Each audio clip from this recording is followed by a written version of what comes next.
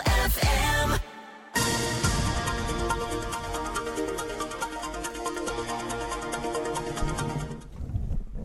I really don't support simply because we have seen that it has become destructive. So there is a lot of vandalism, there is a lot of theft, people's businesses are being destroyed. Juu hakuna kazi, hakuna pesa. Sasa mtu ataenda kuandamana na alafu jioni nani atamlisha? Unaona? Sisi tunataka kufanya kazi. Juu ile sita tuko nayo ni ya mvua ndio tumekosa. Hii warusi Raila analima, na sio rais analima, wakulima ndio wanalima na hakuna mvua. Kila mtu ajitafutie, juu hata Raila hasaidia hata mtu. Maandamano ni ya kila mtu kwa sababu hali ya uchumi umetuweka chini sisi sote. So ningependa tu kuomba uwe kijana, uwe mama, uwe baba, ule ambaye hata kwa pay slip ambaye ana earn over 100,000. This financial bill imetuaffect sisi sote. Na tutaki mambo ya kuharibu mali ya watu, lakini tunataka maandamano ya sasa na polisi waachane na sisi. Lakini wakitaka kusijaribu na sisi tutaandamana na. The sound bites from Kenyans clearly indicate our divided nation. The common issue that persists is the issue of the high cost of living, but opinion clearly varies on whether protesting is the solution. President William Ruto and Azimio leader Raila Odinga, the main figures in this division, continue to hold firm positions. President Ruto asserts that protests are illegal and dismisses Odinga, while the former Prime Minister insists on persistently pressuring the government to address the raised concerns and improve the quality of life. Amidst the ongoing exchanges, it is crucial for these two leaders to find a truce and establish a path forward for the country. The opposition is now preparing for a 3-day protest starting this Wednesday, potentially making it one of Kenya's shortest weeks due to the expected confrontation. Unfortunately, last Wednesday's protest resulted in the regrettable loss of 23 lives and widespread property destruction across the nation. Religious leaders are urging President Ruto and Raila to engage in dialogue, recognizing the urgent need to prevent further loss of lives and unnecessary destruction. The question remains, who will persuade the leaders to listen? This is the key issue we aim to discuss this evening on Global Digest with myself, Davis Ayega, and my colleagues Labanon Ambisi and Irene Mwangi. Welcome, lady and gentlemen. Thank you so much, Davis. Asante sana. So the country is possibly staring at a crisis owing to the prevailing situation of the protest which have been called by the Azimio coalition, with President Ruto and Raila holding their hardline positions. Let me start with Laban. Who do you think needs to be the bigger man here and initiate some sort of dialogue? I don't think it's an issue of being a bigger man or a smaller man. It's more understanding what is at stake. Yeah. So if you understand what's at stake, then you can more or less decide how to address it. Because you might decide, the president might decide, okay, fine, I've seen what is the issue. How can I go about it without necessarily having to reach across the lines to bring in the Azimio leader? Because the issue the issue on the table is, are you listening to what the people are saying? Even if you listen to your vox pops, there are people who are saying the maandamanos are not helping anyone. So is Raila listening? Irene Mwangi, the president recently on Saturday, he held a crisis meeting with some members of the Kenya Kwanza alliance where they came up with numerous resolutions to tame Raila Odinga going forward in reference to the matters protest. And the key of the issues they arrived at is that there will be no handshake.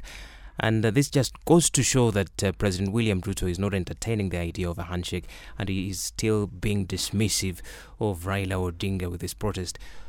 From what was arrived at during the meeting, what do you think needs to be done differently from the side of the president, especially as we are anticipating Wednesday's protest, which have been called by the Azimio coalition? First of all, let's start from the point that this man Raila Odinga is untamable, because since the Moi era, since the time of the late President Daniel Arap Moi, he was a president who cut out the look of a total man, but still he could not tame Raila Odinga the man. So what of now that we are having President William Ruto, who is a political student of Raila Odinga?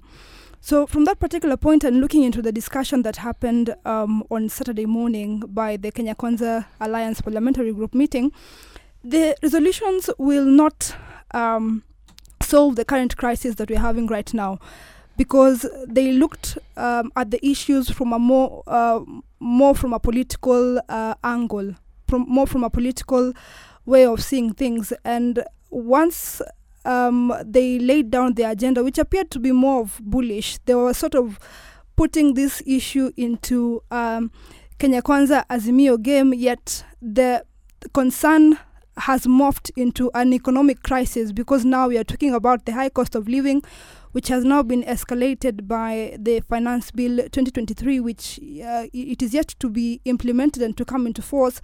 But by the way of things and the way the Kenya Kwanza government has remained bullish, it is only a matter of days before this thing is implemented, which will again cause the increased cost of living. So the Kenya Kwanza Parliamentary Group meeting failed to look into the concerns that are being raised here. It was not from a united point of view, but more of the winners of the August 9th election. Yet what we saw last week in terms of the Azimio demonstrations, it was not a demonstration of ODM zones. It was more of a national outlook, given that we had pockets of demonstrations across several counties. So what happened on Saturday in terms of that parliamentary group meeting will only escalate the issue further.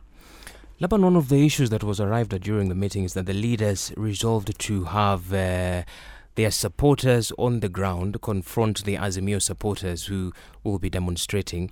Clearly, this is a recipe for chaos, because what the alliance, the government is trying to do, is trying to devolve the chaos is to the grassroots level, with, if in the case where we'll be able to see now the Kenya Kwanza supporters and Azimio supporters clashing, this is a big problem for the country. You agree? It is a big problem in the sense that the issue that was on the table was social economic, but by now instructing your members of parliament, your governors, to ask their people to go and also demonstrate to show support for government, you've turned it into a political issue. Now, that means you are losing sight of what you intended to do. And even for the presidency, you're now showing that you really are not with it. It's the one thing that he kept accusing his predecessor of, that his predecessor focused on BBI more than what Kenyans were going through. Now, in his case, he's focusing on trying to paint the picture that he still has the ground, while the ground was actually telling him on Wednesday last week, when you saw clips from as far as Nyeri, as far as Meru, basically saying, look, we are suffering with just because of the fuel prices going up. We are suffering because of XYZ. Can you do something? We gave you a mandate. We sat with you here. We gave you a mandate. You are obviously not achieving that mandate. So can we go back to that point where we were talking about issues that are sensitive to us and forget about the politics? Your clips are saying the same thing. We don't care about Raila Odinga. We don't care about William Ruto. We just want our issues sorted out so that we can move. And that is the critical function of any government. Provide an opportunity, provide a conducive environment so that any citizen can live out his dream. Irene, clearly, the former Prime Minister seems to be gaining some political currency when it comes to these demonstrations, and Laban has touched on the number of counties that participated in last week's demonstrations. What is your focus as we look forward to Wednesday, Thursday and Friday? Are we going to see the demonstrations escalate? And if not, in the interim, what can the government, especially President William Ruto, do to ensure that these protests really don't take place on Wednesday and Thursday and Friday? I think right now it is too early to anticipate absolute mayhem when it comes to the Azimio demonstrations, but it will be naive not to think that the demonstrations will not escalate into violence in terms of standoff if they continue. What the art that Raila Odinga has mastered over time is to paint something into a way that it resonates with Mwananchi. When we first started with these demonstrations, what came into fore was the issue of IEBC, open the servers, and all of that. But now they have sat down and calculated and saw that the issue of IBC and the issue of opening the servers, or who won or who lost, and whistleblowers and all of that, is not quite a catchy agenda to sell to the locals. And now, what a better time to instigate the issue of high cost of living when we are having this Finance Bill 2023 that is set to affect all, including those who are under the payroll, those employed by government, and also the private sector. So given that he has managed to win in that particular aspect, that whatever he is agitating for is affecting people across all cadres, whether they're in the formal or informal sector, that one is the first goal or the first attainment of victory when it comes to looking into this whole thing. We escalated further to now what next? When you look into these particular demonstrations, when we look into what happened during the last term of former President Uhuru Kenyatta, for him to now have the handshake, it was a similar scenario. The momentum that we're having right now is what happened then, to the point that Odinga sworn himself as the people's president. Before that particular step, hundreds of people had died and scores were injured. It is the same momentum that ODM leader Raila Odinga is now building.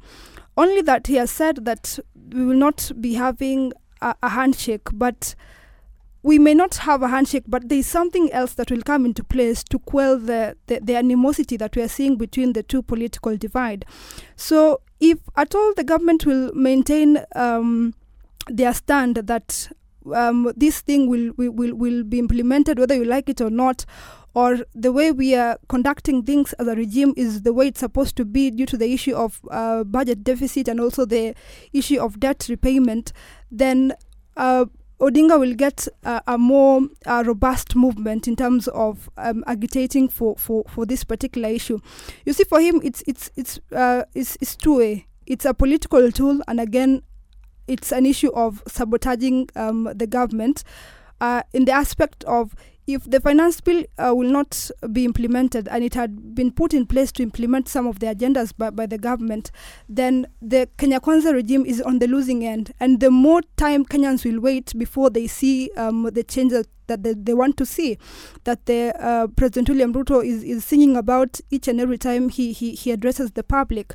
So this thing will quite take a toll on the government, and it will be well organized and more orchestrated moving forward, if at all the government does not come in to see what is the way forward. We may not have a handshake, yes, but things in politics, the more things change, the more they look the same. It may not be a handshake in this particular regime. We might call it a political hug that will happen between Odinga and Ruto, but something must happen for this thing for the demonstration to be called off. It's more or less an issue of a political ceasefire over time. You've seen it happening over when we had the first round, second round of maandamanos, where you get to a point where there's a lull, and government gets to purport to work, but doesn't really score when it needs to score. Why does the Azimio leader look like he's actually with the people? Because President Ruto has failed to deliver on the one promise he said he will deliver on the moment he puts the Bible down, which is, I will sort out the cost of living. For the first 3 months, he kept him and his deputy and some of the people in his leadership kept on telling us the price of unga has gone down, even to the point of there was a product that was introduced in the market for like 2 days and then vanished. I remember telling you some time back that I actually went and so everything else had the same high price, but this one unga had 100 bob, but now it's no longer there. Question: where did it go? But you see, the thing is, the president failed on that one job that he said he's so good at. So now Raila is one of those people who will always punish you on that one thing that you failed. The conversation around the handshake, I really don't think there's anyone on either side of that divide who wants to sit to be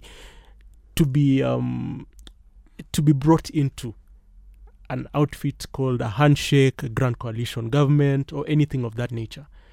They are more comfortable in the arrangement that they are in right now, where at some point we will clash, and at another point we will go our separate ways and let you try to do whatever you need to do. But as of now, it seems government not being able to do what it needs to do, it's actually working in the favor of the former Prime Minister. Okay, call it a handshake, call it the political hug, call it a ceasefire. It is evident that there is public anger, and which is one thing that the former Prime Minister is trying to exploit, because when you listen to all Kenyans from all the sides of the political divide, Kenyans are frustrated. Mm-hmm. The high cost of living is a burden to all of us. Mm-hmm. And just like Laban, you said, the president failed on that one thing to reduce the cost of living, which he was very vocal about during the campaigns. But unfortunately, he's having a hard time to deliver on that promise. So the question here is, Laban, what does he need to do differently to control the narrative and appeal to those supporters of his that the journey to bringing down the cost of living is still on course? The one, I don't know what he needs to do. Let's start with the issue of unga. When he came into office, if you remember, a few weeks later, we were told there was supposed to be imported rice that was supposed to come into the country that would help in bringing down the cost of unga and rice. Those things we were told they showed up, but what has happened? We are still at the same level. We are still at not the 100 bob that we were promised, but it's not affordable to the hustler.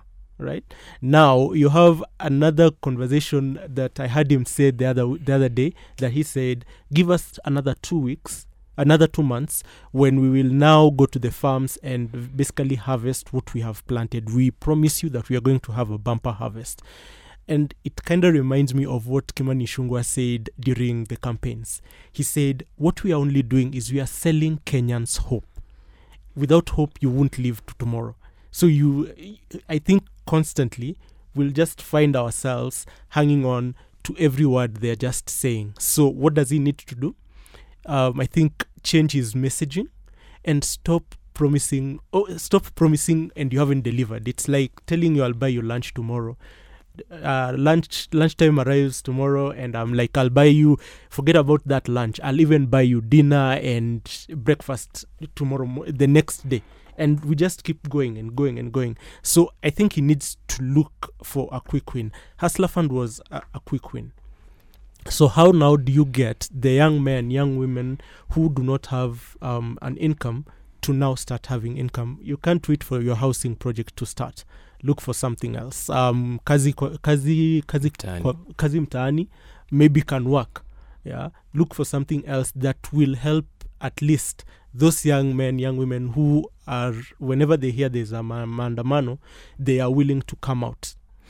I think the president seems to be making a lot of effort in appealing to outsiders, because we've seen him in recent days when he's talking, especially when he's outside the country, or when he's even hosting some international leaders in the country.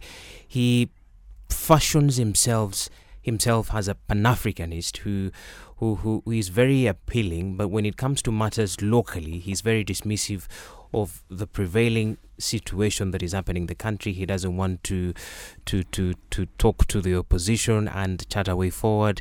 He's banning protest. He's saying that he will not entertain the idea of a handshake or a political hug or any kind of a ceasefire.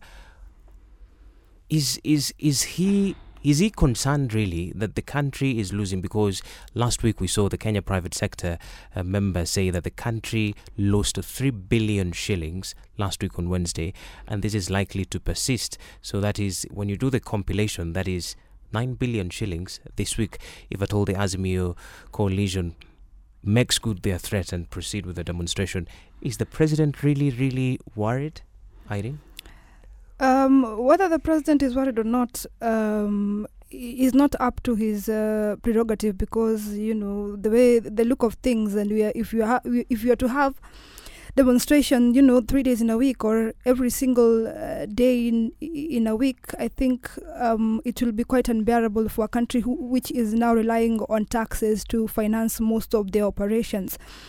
And I think him appearing to be a Pan-Africanist, even the sentiments he made yesterday during the AU meeting, is to show what African countries are facing, because each and every African country is facing the burden of the issues of liquidity and paying debt, which is affecting all the African countries. And they in their single states have found solution into how they will deal with that particular situation. Only that for him, in his country, the solution that he has put in place to solve the crisis that we are facing as African states is not quite working out. The opposition is having their way in terms of sabotaging the plans he has put in place to solve some of these particular issues. We will give it to him that what we are facing right now did not start after the August 9th, 2022 general election. The economic crisis started during the tail end of the late President Mwai Kibaki regime. And the 10 years that former President Uhuru Kenyatta had did not quite alleviate the situation. We had the issues of increased borrowing and the issue of untamable corruption, which only worsened things for us to have the high cost of living. So what Kenyans are facing right now, and what President William Ruto is not quite getting into terms with, is that the waiting time is unbearable, because we started facing the issue of high cost of living since the tail end of President Mwai Kibaki's regime. That's when things started going downwards, and then we're having the 10 years of former President Uhuru Kenyatta, which Ruto served as a deputy president. And then now we are having him as president, only for him to say that he will not give in to quick fixes in terms of the subsidies and any other solution in terms of reducing taxes to solve this particular issue. So if he is to continue with the strong arm tactic of saying that this is the path I'm going to take, regardless of if Kenyans are suffering, you'll only suffer for only a few years, which we are not quite sure, because he has turned out to be the man who changes the goalpost every now and then. So you cannot quite predict how long Kenyans will have the situation of high cost of living because of changing the goalpost every now and then. But I think he will be cornered to the extent that he will have to put in place quick fixes that his predecessors put in place to alleviate the issue of high cost of living. The subsidies he's talking about not putting in place, he might be cornered to the extent that those subsidies is what he will go back to solve the situation, if at all the Azimio brigade will continue with their demonstrations. And if this thing of demonstration and alleviating the high cost of living is not nipped in the bud, then the Kenya Kwanza administration will regret massively. Lavan, as we wrap up this conversation, some Kenya Kwanza leaders are toying with the idea of having the former Prime Minister being arrested. They have asked the relevant government agencies to ensure that they bring Raila Odinga. Raila Odinga is meant to be accountable for this demonstration. What will be the impact in the event this arrest is made going forward, and as we wrap up this discussion, talk about the signature collection, which is still ongoing by the Azimio coalition. Last week, we saw the former Prime Minister launch the online signature collection initiative, where he wants Kenyans to come out and be part of the exercise to, among other things, to topple President William Ruto's administration. Laban. A loaded question right there. The effect or the impact of arresting the former Prime Minister, I think it's one of those things that you'd have to wait and see. It's something that you can't play out. But the only thing that you can actually go back to is during the IBC interviews, there is a commissioner who used to work in the NCIC, who came before that commission, and he was asked, what was the toughest decision you ever had to make? And he said in around 2017 they wanted to arrest the former Prime Minister for remarks that he had made that bordered on hate speech, and they made the resolution as a commission. And then they sent that advisory to the head of civil service, by then Joseph Kinyua. And Joseph Kinyua called back with only one question, asking them, which police station will you take him to? And they said that ended that topic right there and then. Will things be different if President William Ruto, in one of his meetings, orders the arrest of Raila Odinga? Will things be different then? I don't know. Because the Constitution basically says the IG is not supposed to be taking orders from anyone. He's supposed to act independently. So if the IG finds that there is probable cause to arrest the former Prime Minister, and the DPP agrees, then yes, you can act. I don't think the IG needs. He's a seasoned police officer. He doesn't need to be advised by someone else, by a civilian, on how to do his work. But again, like Joseph Kinyua was basically putting across to the NCIC, there are some things that you have to weigh. How do you handle it? If you actually effected that arrest, will you still have a nation? Well put, Laban. We are taking a quick short commercial break. This is Global Digest with me, Devi Sayega, Laban Onambisi, and Irene Mwangi.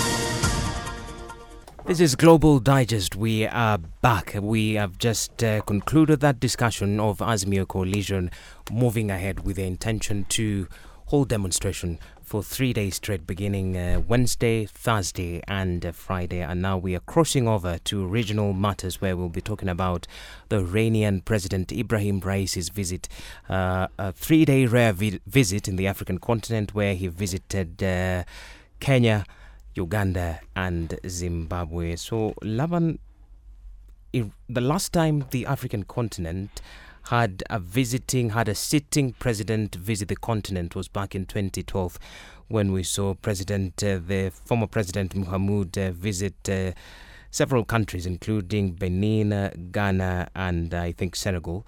And this time around, the continent played host to the Iranian leader, President Rais. Before we go into the specifics, what good is he brought in Kenya, Uganda and Zimbabwe, what stood out for you during his visit in the continent? I think the mere fact that I think Kenya is the only one that kind of stood out, in the sense that Kenya seems to be a blue-eyed boy of the West. Yeah, Uganda, Zimbabwe usually play with whoever they want, whoever comes to the playing ground. But Kenya has always been a blue-eyed boy of the West. But in this case, I remember someone actually pointing out that President Ruto's foreign policy is a bit difficult to understand because he seems to be embracing everyone and anyone who comes along. When he started his term in office, he was so close to the Americans, the British, and he's actually thrown away the Chinese, who his predecessor and President Kibaki were very close with. And then he is now also reaching out to the Arabian states. So it's kind of difficult to see how he will be juggling the balls to ensure that at one point he doesn't end up upsetting one side. For instance, if you look at the Iran visit, one of the things that were coming up is, does it mean Kenya has changed its stand in regards to what is going on in Ukraine? Yeah, because Iran is known to be is said to be financing or to be providing war equipment to Russia. So what does that mean? And even there was a time that Kenya hosted the Russian Foreign Affairs Minister. So does it mean that we are now taking sides in that whole conversation? But if you look on the ground, in terms of the UN and everything else, Kenya has more or less claimed that it is indifferent. It is apolitical to that conversation. It wants what the president likes saying. It wants a win-win out of that situation. Irene, Laban has raised very fundamental points, because when you look at the similarities that Iran and Kenya shares, there appears to be none. But when you look at what Uganda and Zimbabwe and Iran have in common, these are countries which are facing sanctions from the Western countries. And the big question here is, so why Kenya? Considering his visit to Kenya was marred by confusion. We saw different officials, state government officials, issuing contradictory statements on the arrival of the Iranian president. So even before assessing that situation that brought embarrassment to Kenya, so why Iran, Irene? Why Kenya? I think the reason why the Iran president visited Kenya is because when you look into the East African nations, Kenya stands out as the powerhouse, looking into the other economies, and therefore it will have been a bit futile for a country that is forging for new alliances and is facing the effects of the US sanctions not to visit Kenya when it looks at having strategic partners not only in East Africa but in Africa as a continent. But you raised a pertinent issue as to what they were looking into, what President Raisi was looking into while visiting the African continent, and why now after more than a decade. And what stood out is that some of the issues that President Raisi mentioned in terms of what they're looking into in Africa as a state is Africa's mineral resources and, the Iran's petrochemical experience that they will be investing in some of these African nations. But the MOU that Kenya and Iran signed appeared not to address either of the issues that, the two countries are enjoying. That the only thing that they focused on is the issue of ICT, the issue of fisheries, animal health, and livestock production. Yet we expected that what Iran will be looking into in terms of African continents is to enhance the issue of petrochemical experience, given that they have quite a robust system in terms of nuclear power. And that is what was part of the MOU that they signed with Uganda. But here in Kenya, they focus on sectors that are not quite massive when you look into what the Iran country was focused on in terms of investing in Africa. So what Laban has said in terms of President William Ruto of appearing to welcome all and having no issue with any particular state, whether they're on this side or this other side. If you want to look at into the Ukraine-Russia war, you will clearly see Iran is siding with Russia, and Kenya having that sort of a neutral aspect. It will tell you that the visit was not to put Iran as one of the key trade countries with Kenya, but it was only from a point of seeing what do you have and what do we have and how can we work together. And this is the much we can give you and that is the much we can take. Let's move forward, but not really strategically, given that we do not face similar issues like what Uganda will say, given that these people are facing US sanctions, they have something in common.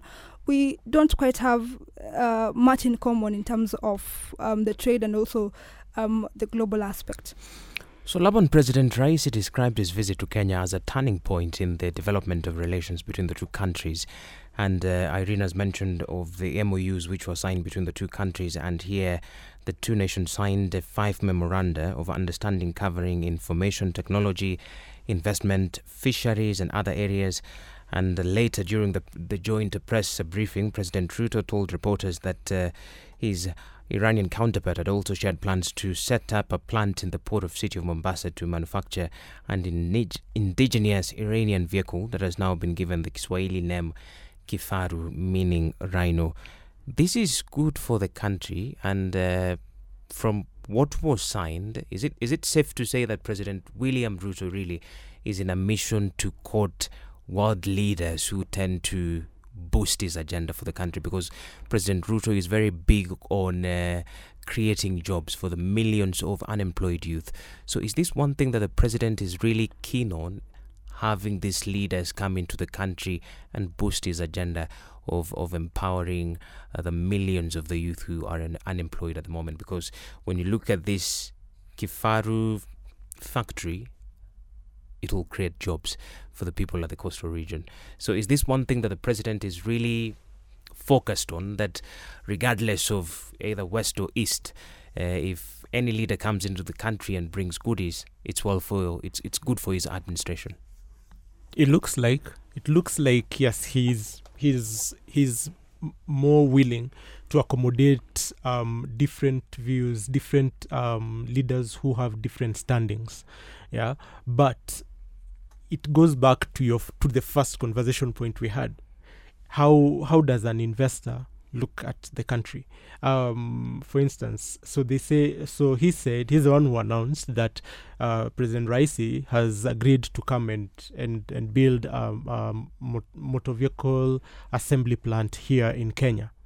But if you look at what Uganda got an oil refinery. Uganda is a landlocked country. An oil refinery ideally should have been placed to the country that has a port, right? So I guess also our politics kind of denies us some of these opportunities that ideally should make us, what Irene is saying, a powerhouse. And sometimes I actually think we are the ones who make our heads just look so big. Maybe we are not exactly that powerhouse. I think the question here, Laban, that we I'm sure all of us in the room have in our minds, was President Raisi's visit to Kenya hijacked, considering the confusion that was there? Because initially he was to arrive in the country, was it on Tuesday? Mm-hmm. But then he met President William Ruto on Wednesday. And when you look at these MOUs, we seem to have gotten the lesser deal, considering, like you've mentioned, Uganda got an oil refinery deal, and in Zimbabwe he signed a record 12 agreements with President Emerson Mnangagwa. As you ponder on that, Laban, Irene, in Uganda, President Yoweri Museveni was happy to receive President Raisi, and during his visit there, President Raisi was very vocal about, he condemned the Western nations who are rooting for homosexuality in Africa. Does this portend bad tidings for Uganda, who hosted the president in matters LGBTQ, considering President Yoweri Museveni recently signed the anti-gay bill into law, and some of the Western countries have since threatened to impose sanctions in the country? I think the visit by President Raisi to Uganda will, and the similar visit to Kenya, will send a statement in terms of looking at the MOU that was signed by the two different countries. as we said earlier, Uganda and Iran are facing similar predicaments in terms of the US sanctions.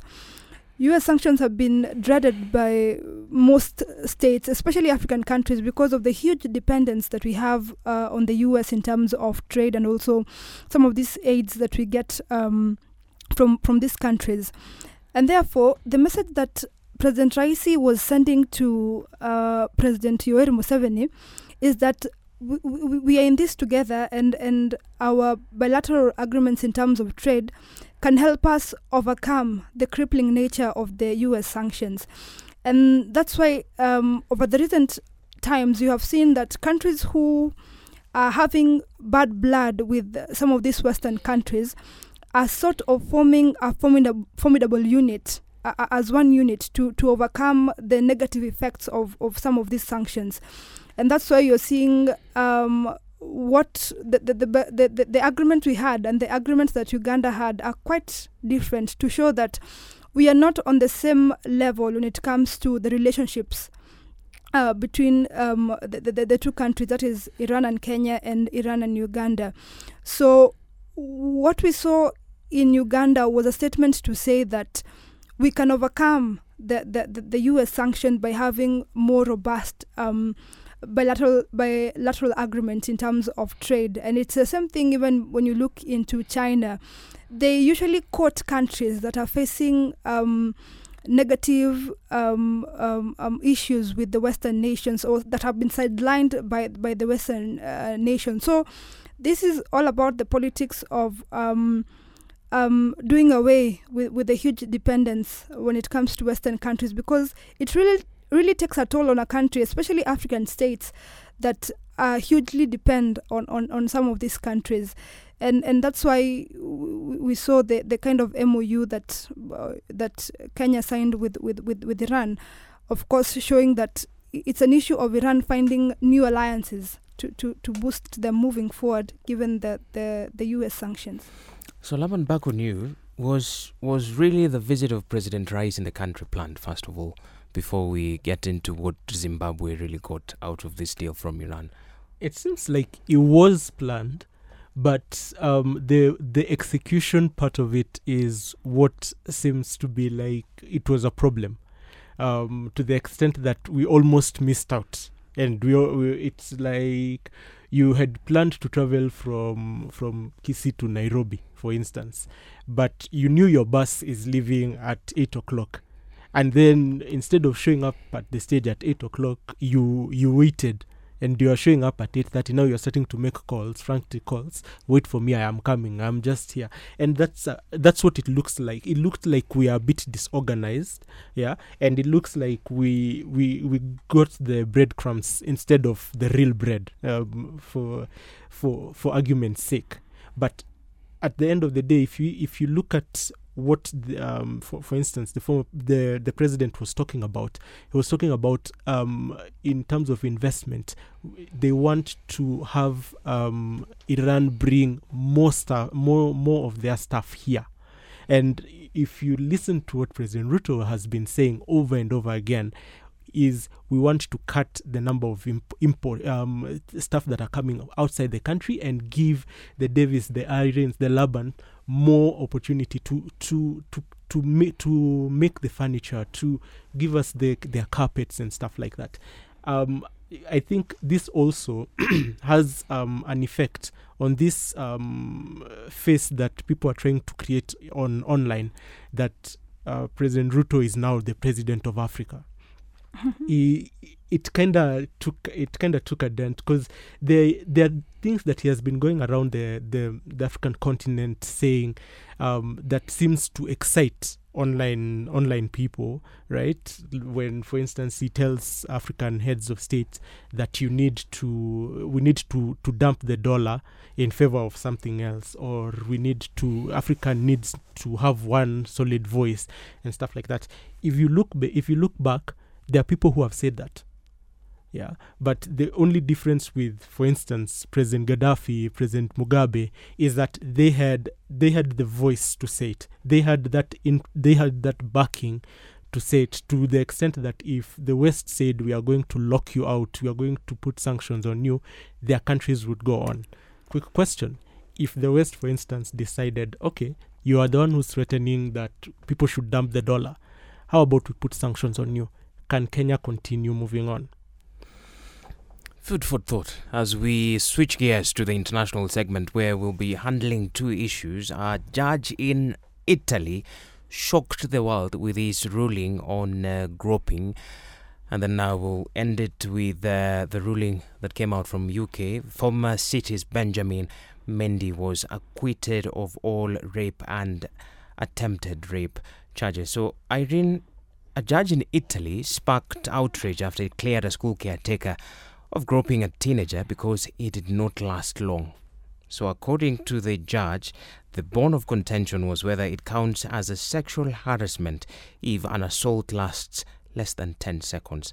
The case involved a 17-year-old student at a Rome high school. Irene, when you first encountered this story, what was the first thing that ran into your mind? First, I thought with the ruling saying that it was not more than 10 seconds. So you question how long is long enough?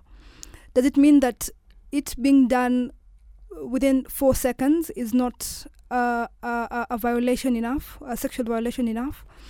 And therefore that ruling would now create a situation whereby people are committing that particular sexual violation with the aspect that there is a threshold into how far it can be termed to be a violation. So from where I sit, I was like, okay, so how long is long enough? And also for him to make that particular ruling, the incident happened in 2022. A year on, sitting down, comprehending, looking into other jurisdiction, and now deciding that, 10 seconds, it did not pass the threshold of 10 seconds. I think for me, where I sit, it is unfair ruling. Those who believe in the Bible will say they are told that even from the thought, you want to do something, the thought is a violation enough. You can imagine the action. So this one, I don't understand, but anyway, they'll have their way. It's their law. Levan, clearly this judge is has a family. He has a mother. He has probably siblings who are sisters. He has aunties who are relatives. Should he be investigated following the ruling? Does really the world need to understand his background and know what really informed him, his decision? Because 10 seconds is it's a bit perplexing. You agree? When you first asked the question, it actually took Irene 10 seconds to get to the point where she said 10 seconds. I was looking actually at the clock in the studio, and even during that trial, or at some point, there is a video that was shared, and there was a young girl who actually posted a video and basically showed that that action for 10 seconds, and they were like, okay, yeah, but I would ideally, one of the judicial reviews, if they have them in Italy, would be what made him go that route, the route of how long, what constitutes the longevity of yes that. So what actually constitutes, because there's in some cases even it's unfortunately this is a family, but in some cases just touching someone on their body part, one body part or another, constitutes a violation. But in this case, maybe in Italy things are handled differently, and you just never know. And you'll wonder, in Italy, when somebody wants to, sexually violate you, do you now start counting the seconds to say, when you go to a court of law, you say it was 11 seconds. The gentleman touched me or the woman touched me for 11. You cannot, at that particular moment, you're just shocked, like, how could he do that, or how could she do that? So you cannot count how many seconds that an incident has happened to table it as evidence in a court of law that indeed this is a particular situation. But that situation in Italy is quite unique, and I will say interrogations need to be done on that particular judge to understand he made the ruling on which jurisdiction of which law. Some of these critical violation, they will take the jurisdiction of, say, in France or in Nigeria and put it together to come up with a solid ruling or a solid judgment. This one will need to poke it further to understand from which point we could be judging it. Maybe it is one of the toppest minds to come up with this particular ruling, but this one needs to be poked a little further. I think UN, United Nations and other human rights bodies internationally could put in some funds to investigate this particular issue. Yeah, or even their version of JSC should ideally take this thing up, because I would like to believe that if that same incident happened here in Kenya, you would have numerous petition complaints filed at the JSC, with the judiciary ombudsman office, basically trying to understand what exactly guided this decision. First and foremost, at what point did you decide 10 seconds is what to quantify it? Who came up with the 10 seconds? So I think the other question then will be, so now what happens to the millions of Italian women? Because this ruling will most definitely make a majority of them, especially those ones who have been groped, not to come out in public and seek justice. I think not only Italian women, but even just women in the EU, for instance, because Italy is a member of the European Union, and it also comes on the backdrop of another issue that, for instance, in Japan, the BBC had this story that they had done an investigative piece on of people who used to grope people in the train, and by doing an investigation on it, police were able to more or less arrest that issue. So even in this case, I think if the outrage is sustained, more or less, we are supposed to see a judicial review of whatever the Italian judge said or ruled, and then we should more or less see someone going through what exactly informed that ruling. Absolutely. Because maybe we are just hearing the story from one avenue. Maybe we need to understand from him. Maybe he thinks he has made a landmark ruling that will now help other people look at issues differently. We most definitely hope that there will be a review in the coming days. So we move on to our last topic, and former City defender Benjamin Mendy was acquitted of all the rape and attempted rape charges. So he's been in and out of the courts, and for close to 4 months he was in prison, where he was earning 740 shillings a day to feed himself. So on Friday last week, a UK court acquitted him of all the charges. Laban, I start with you. From the court ruling, we saw an emotional Benjamin Mendy who was really pressed to comment about the whole ordeal, but the only thing that he had to say was Alhamdulillah. What's your reaction from what was delivered in the court and going forward, Laban? The way you've arranged your topics is very interesting. On one case, we are slamming a judge, and on this case, it's one of those ones that you'd like to believe that justice was done, and in this case, Mendy believes that justice was indeed done. From I think 2020. He basically was faced with this burden, and it is a burden that doesn't go away. Yeah. It's a burden that in the EU, that there are certain countries that just won't allow you within their borders because of the way they value how you treat women, how you basically carry women, regardless of the court ruling. No. When the case was still ongoing, and you can imagine every time every time his name was being mentioned, you can imagine even at trying to play football, your name is mentioned, and this comes up. What has happened to his footballing career? So you can imagine when the court acquits him, it is a huge load off his shoulders. But what does he do now? I think after the court ruling, there was a lot of debate on the issue surrounding #FearWomen. Okay. Should we men be concerned, worried, as we look into the future on how our relations with our sisters, our ladies? I wouldn't want to condemn women because I'm a woman, a strong woman at that point.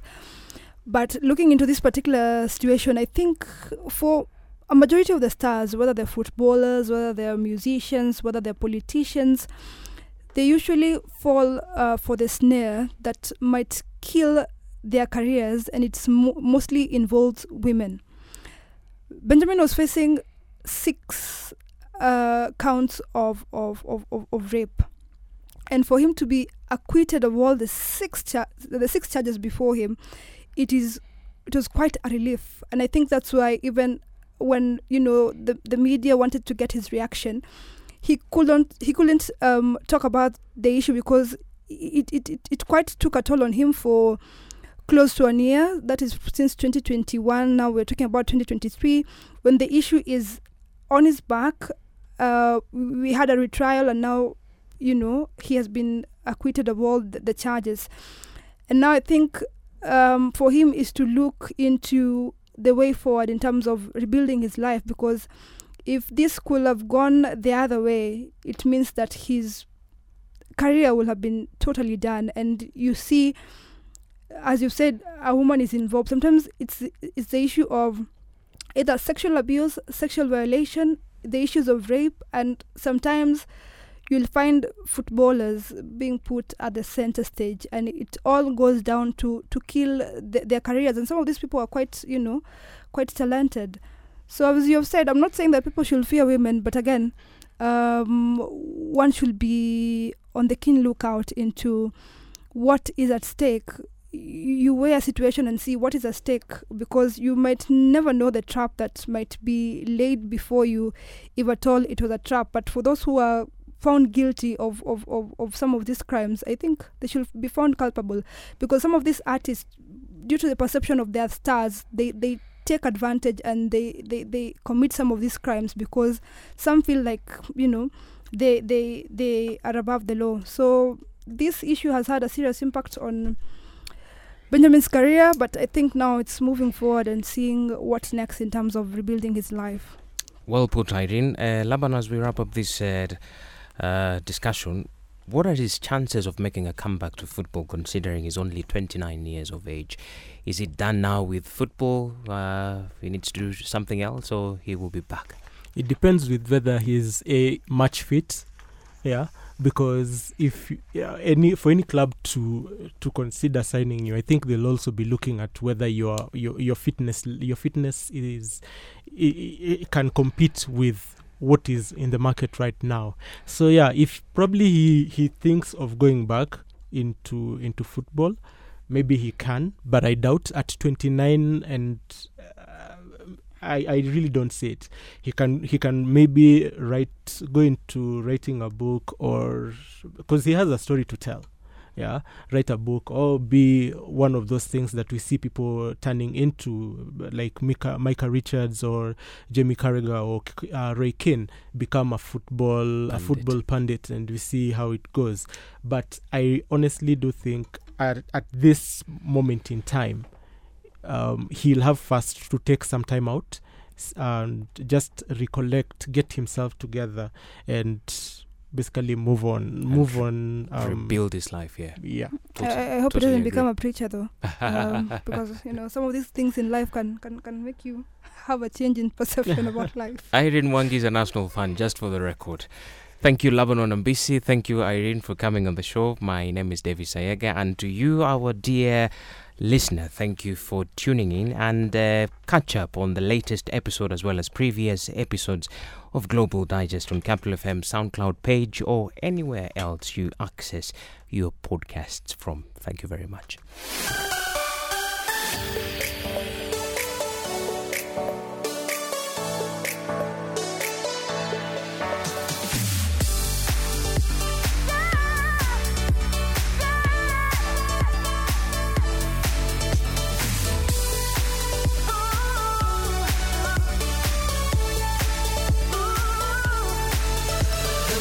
Mix of music.